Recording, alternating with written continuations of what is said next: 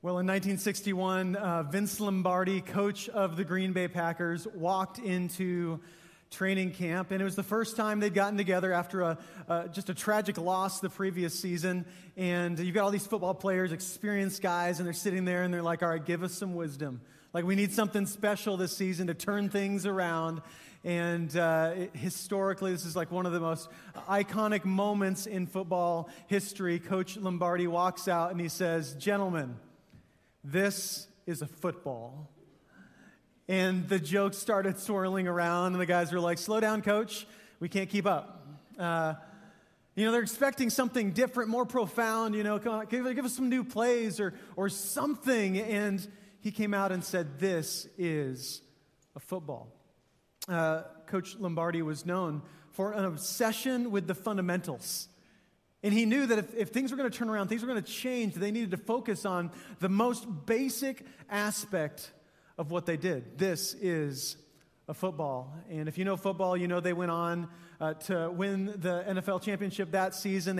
He had 5 more NFL championships. They never lost again in the playoffs. And this was a moment of turning for them. And what I want to do this morning for us as a church family is say this: ACF Church, this is a Bible. This is it. And we are beginning a series today called Paradigm Shift, where we're going to spend the next 5 weeks talking about the Bible. And here's the deal. This may be the most important teaching series that we've ever had as a church, because I don't know that there's a greater gift that we could give you than the gift of understanding the Word of God. And so I want you to just make a commitment over the next 5 weeks just to be here. If you're with us online, to stay connected online and to watch every single week. And because we're going to be building each week on the previous week's teaching. And before we get into too much of things today, I just want you to know I'm going to make kind of a mess today. I'll probably say some things that will be a little bit controversial for you, maybe, if you've been in the church for a while. If you've been reading the Bible for a while, it may challenge the way you see the Bible.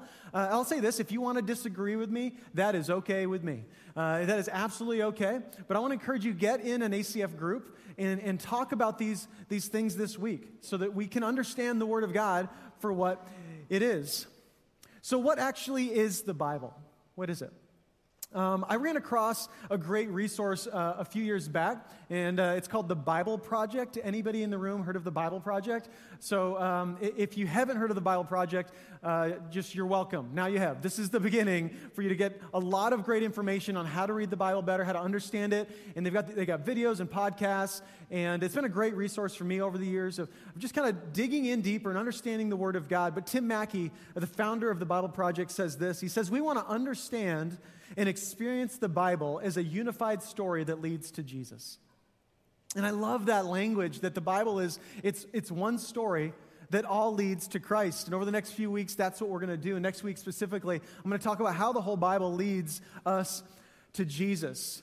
But again, we're going to kind of have to tear some things down before we rebuild. And so that's really this week, is I want to challenge how you've seen the Bible. And I'll be talking about 7 different paradigm shifts that I've walked through as I've learned a little bit more about what the Bible actually is. And a couple more resources for you. If you want to study along and go a little deeper over the course of the next few weeks, I want to recommend a couple of books.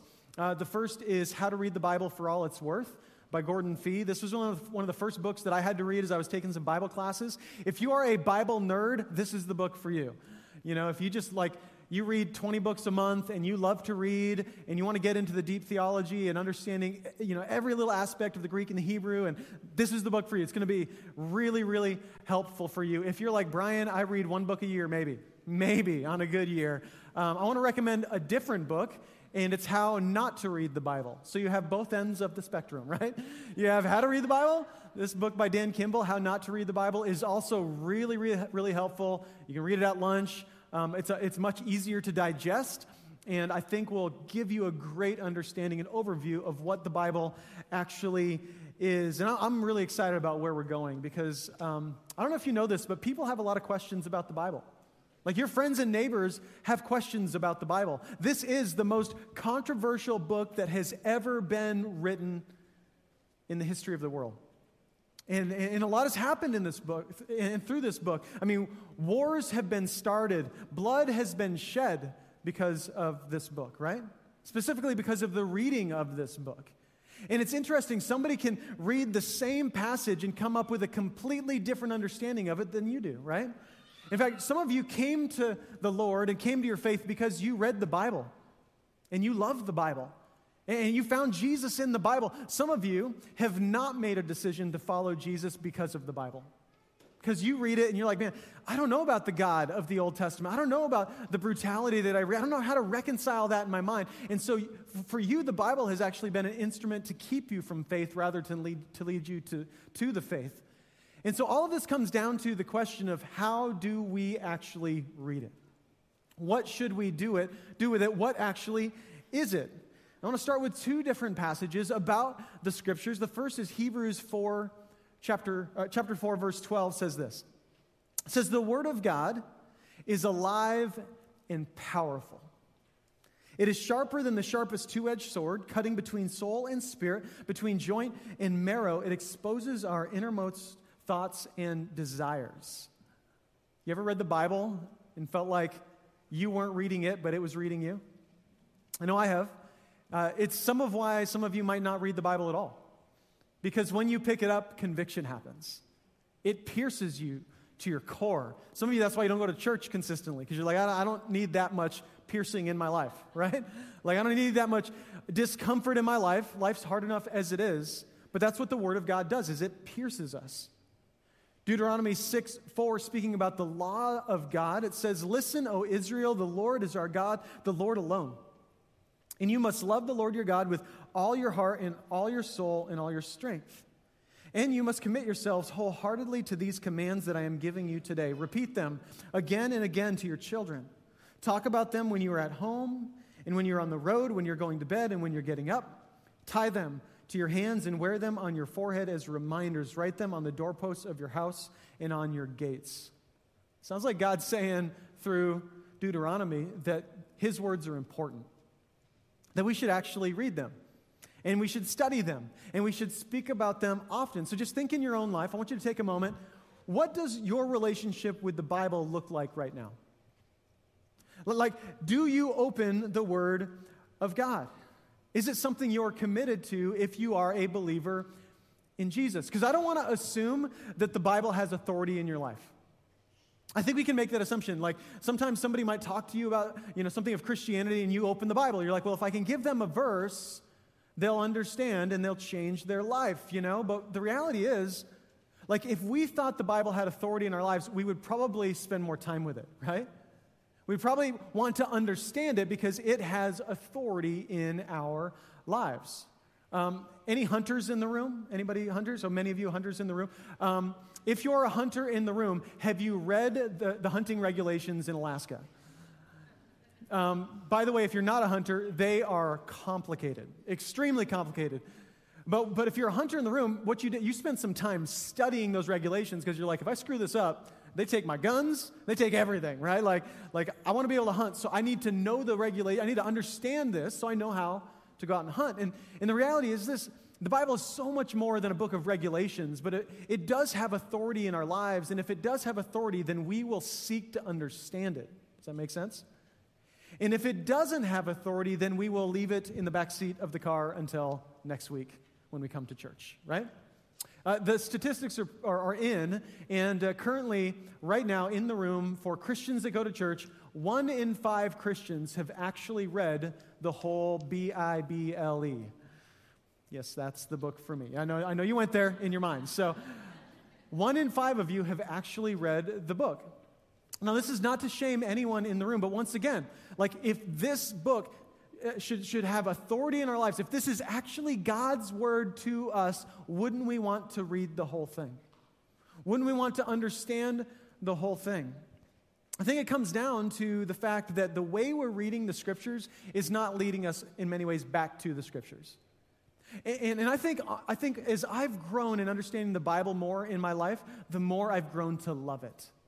And the more that my paradigm has shifted, I think, toward a more accurate way to read the Scriptures, the more I am drawn to the Scriptures. I would propose to you today that the reason maybe you haven't read the Bible since last week at church or the week before is because the way you read it isn't necessarily how it was intended to be read.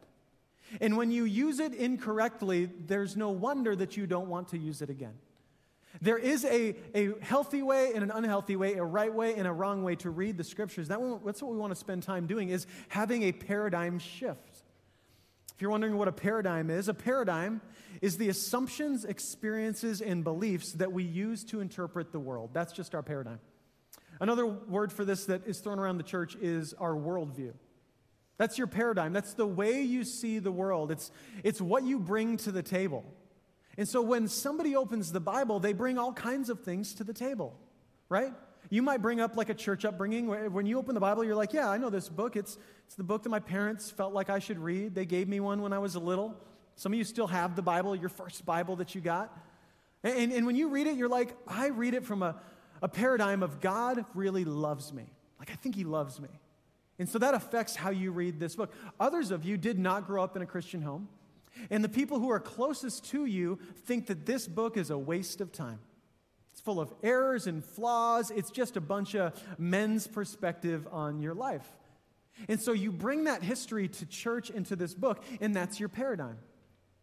And so once again, this is our paradigm, and I believe that whatever your paradigm is, that there's a shift to be made.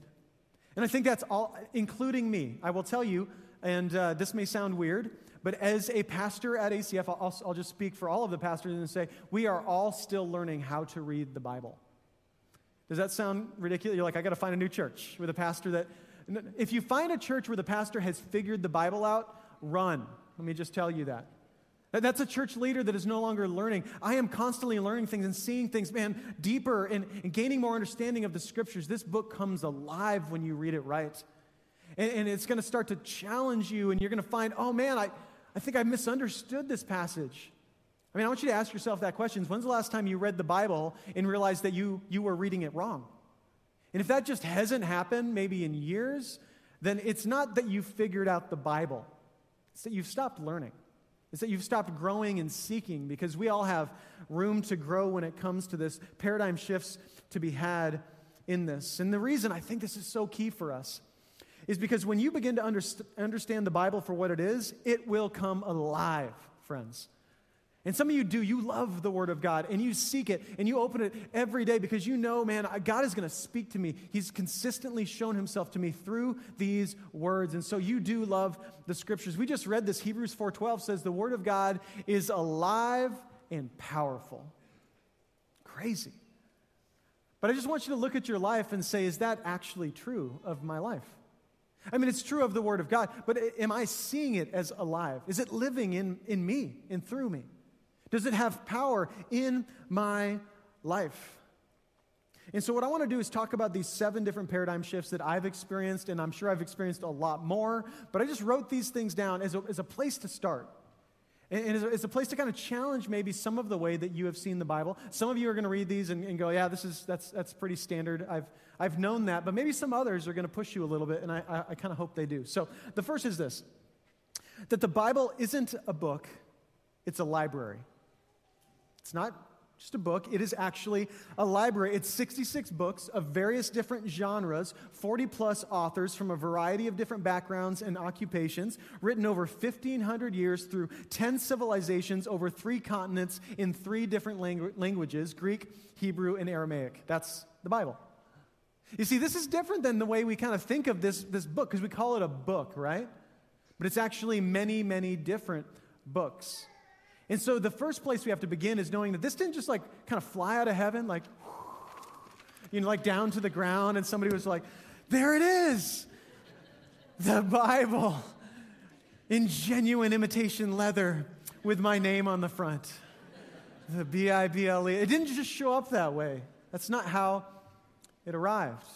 And you can do some more research at home about, when the Old Testament was compiled and, when the New Testament was finished and how the biblical canon happened. And we'll get into some of that throughout this series, but it didn't show up this way. It's a lot of different books, and it's so important that we understand that, because if you went to the library and grabbed, like, how to rebuild a Chevy 350 and Shakespeare and came home and tried to read them the same, you would misunderstand the author's intentions. Am I right? Why? Because they're different types of literature with different purposes. And so if you think of the Bible as just one book, you're going to miss out on the fact that there's wisdom literature, history, and poetry, and so many different things in what we call the Bible. The next shift that I had is this, realizing that the Bible tells one story, as we just said, one unified story. You've got the Old Testament, which is full of anticipation. Anticipation about the coming of the Messiah. There's an anticipation because it just comes from the lostness of humanity, which you can't read the Old Testament without going like, humanity's pretty jacked up. Like, we've got some growing to do. We're pretty messed up people. You just see that story throughout the Old Testament. So it's all about anticipating a Savior. Then you've got the Gospels. It's the story of Jesus, right? Which is the manifestation of God. He comes to earth in the form of a man. How cool is that? God became flesh and dwelt among us. The manifestation of God. Then you've got Acts, the book of Acts, which is all about proclamation. So now we've seen Jesus, and now people are proclaiming the gospel, the good news to the countryside, fulfilling the great commission that Jesus had given them. And then you continue forward to the epistles, which are just the letters written to the churches of the first century. It's the epistles. And this is really all about explanation. Like, what does it look like then to live as a follower of Jesus? Because I could use some more explanation on that. I could use some more understanding. And so that's really what Paul is doing in those letters. And even those, to understand, these were letters written to specific churches at specific times, right? And it's all about explanation. And then Revelation is about consummation, right? All that God has promised has been consummated in this moment where God returns. Jesus returns to earth and establishes his kingdom on earth as it is in heaven. We have the new heaven and the new earth, and humanity is healed, and the world is healed, and all that God has promised has been fulfilled. And so it's one unified story. And you guys, the more that you read these 66 books, the more you're going to see that thread of one story. And the more faith I think that you're going to have in what we call the Bible. Again, don't be scared of starting to see these things, because I think when you walk down this road, you will believe more that this should have authority in your life. And if it has authority in your life, you're going to read it. You're just going to want to read it. So this is such a good journey that we need to go on together. The third paradigm shift that I experienced was realizing that the people who wrote the Bible didn't know they were writing the Bible. It's true. So I know you're like, I don't know about that. But no, when they were writing, the things they were writing, we see God speaking, like Moses, write these things down. We see these prophets who spoke words that were written down. We see Paul writing letters that were being written down. And again, like when Paul was writing the book of Ephesians, he didn't know he was writing the book of Ephesians. What was he doing? He was writing a letter to the church in Ephesus. And then even that, as he's writing, you realize that we're getting half of a conversation as we're reading the epistles, because he's responding to letters that were sent to him, which we never get. So no wonder there's so much confusion, right? I wish we could get both sides of the conversation. It'd be like reading an email trail, but you never get the previous email. And so you're trying to kind of figure out what's being said, but you never have any idea of the other part of the conversation. It'd be difficult, and it is difficult sometimes, because you're trying to read between the lines. What is Paul responding to? And so they didn't know they were writing the Bible, even though every single word of this book is inspired by God, right?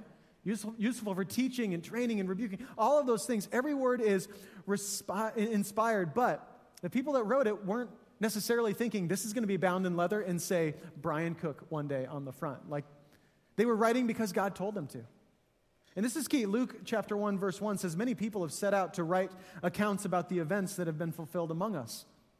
So Luke, Dr. Luke here is writing his gospel, his account of the life of Jesus, and he starts off by saying, lots of people are writing stuff down. I'm one of them.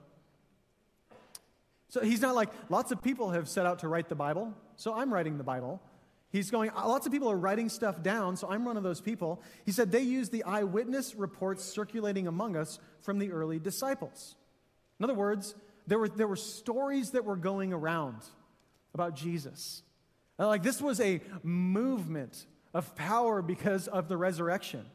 which is a whole nother conversation, but the resurrection is the hinging point. It's why the church continued to move forward and explode the way it did in the first century.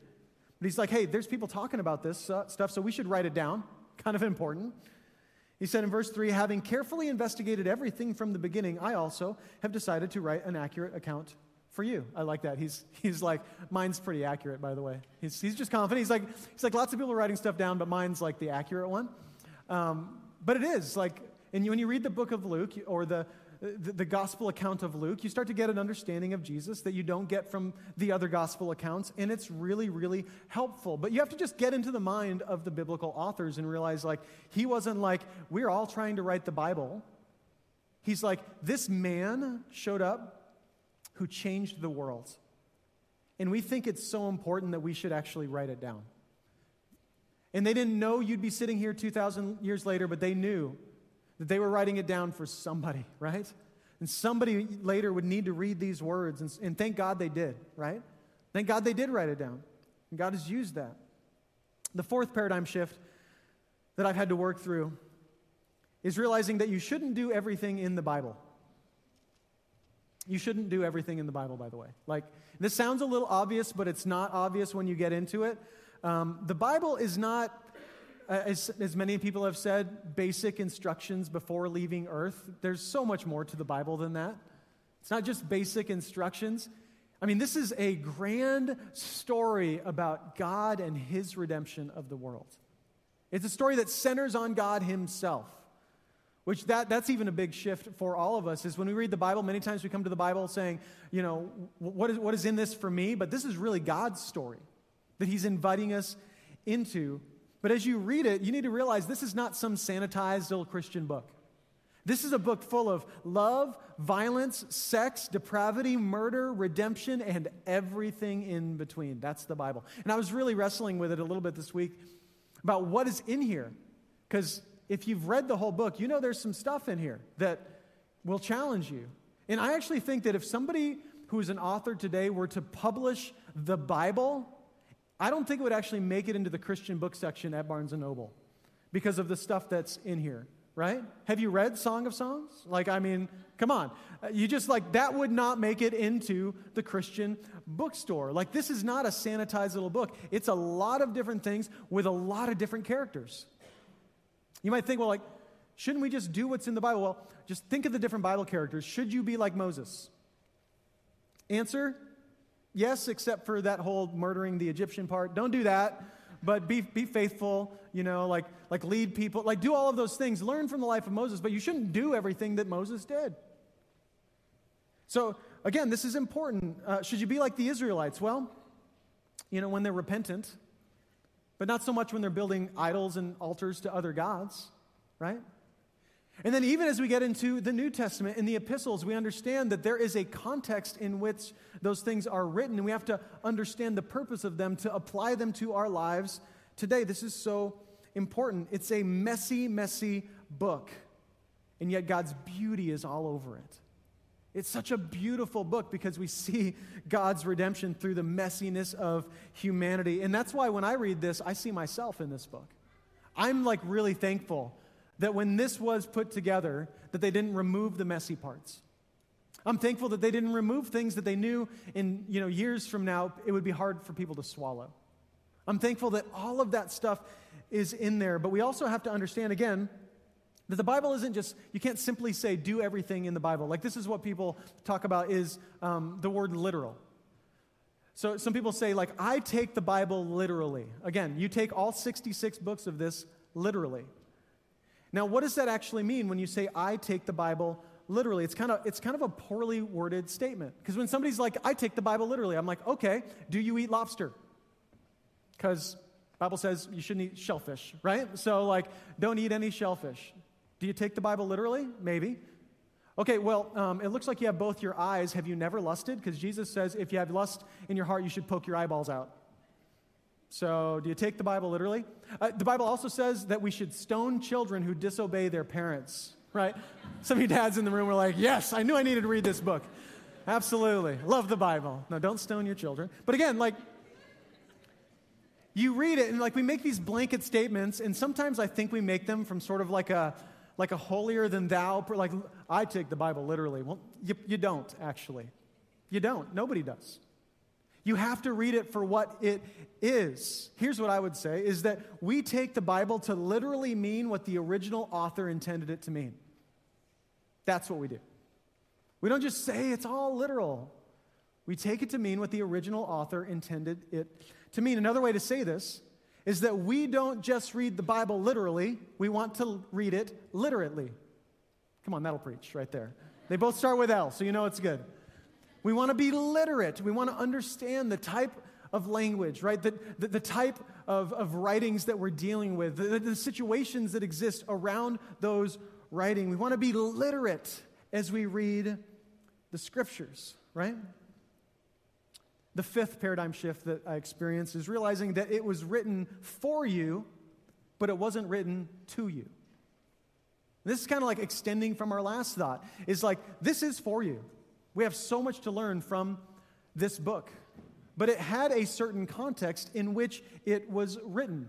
And this gets into kind of like the Bible basic reading words 101, which is hermeneutics and exegesis. Fun words. You can look them up later if you've never heard those words before. But hermeneutics is the understanding of what was happening in the context that the book was written. Okay? Who was Paul actually writing to? What was happening in their culture? What was Paul trying to say? What was he responding to in that moment? And then exegesis is, how does that apply today? Okay? Hermeneutics and exegesis. Now, here's what I see in the church today, is that many Christians will fall on one side or the other.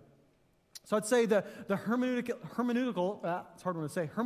error is when people say, well, that was written in a time and place, and it's interesting to hear what God said to them, but it doesn't apply to me, right?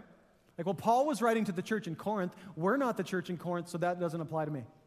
That is a hermeneutical error, because it is still God's word for us today, amen? Like, that's important. But then there's the exegetical error, which is when we read the Bible, all we ask ourselves is, what does this mean to me? Can I tell you that that's one of the most dangerous questions you can ask? Is, what does this mean to me? Because we live in a society that I think we think way too highly of our opinions. Can we agree to that? We all think that our opinions should be in the center of every conversation. That's the world we live in. We live in social media world, right? When anything's going on, you know, I become an expert in everything that's going on in society. My opinion should be in the middle of everything because we think really highly of our opinions. And so we bring that to the Word of God and we go, well, what does the book of Mark mean to me? Right?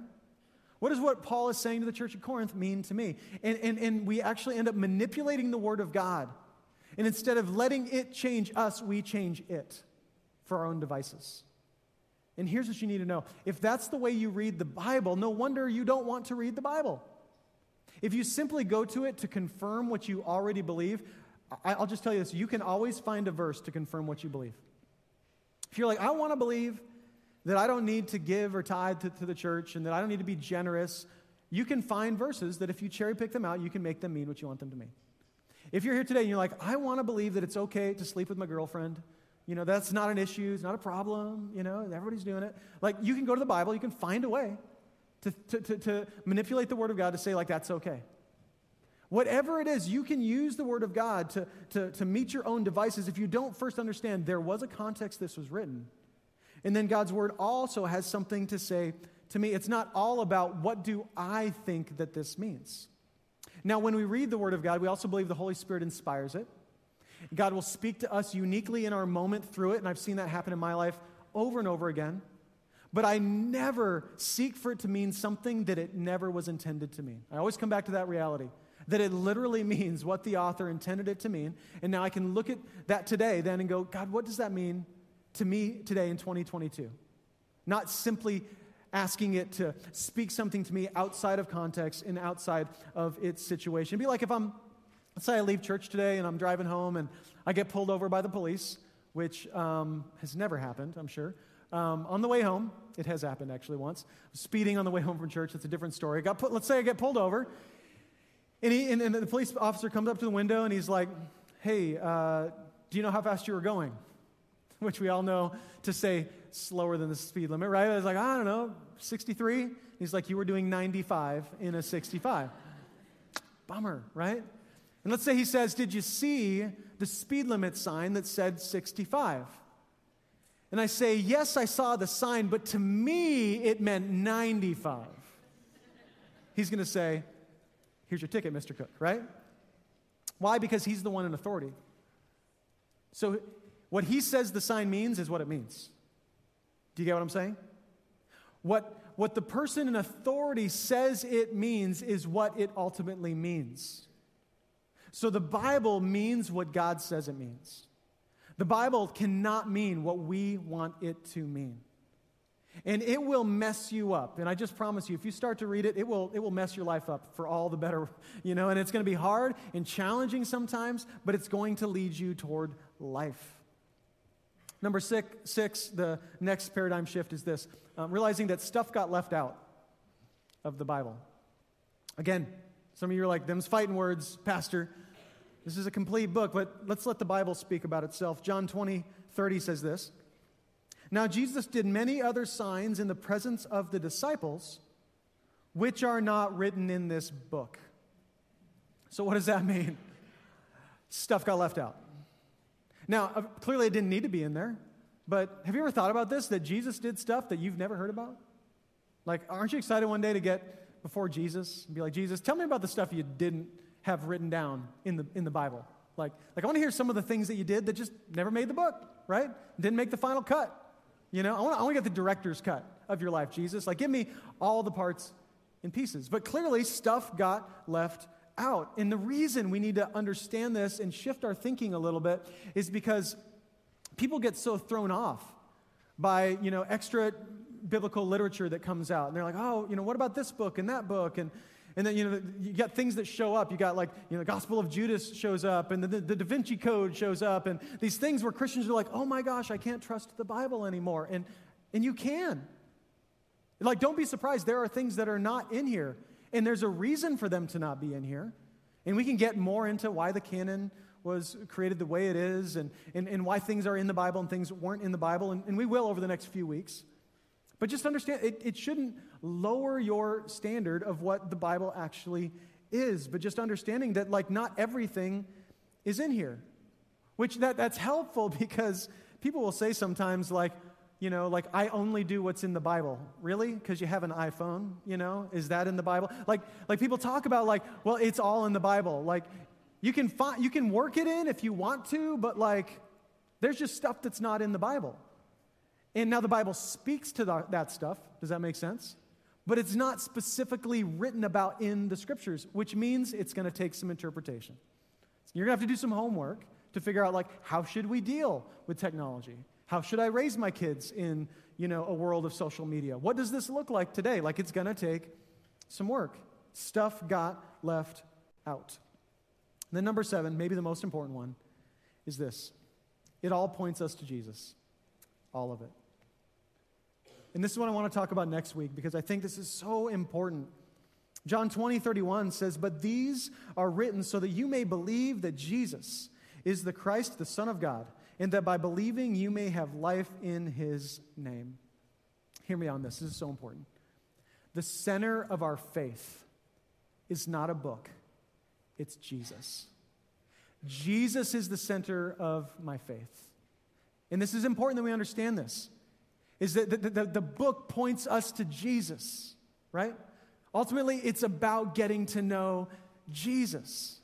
And the reason this is so important is because it is so easy to be drug into religion, drug into legalism.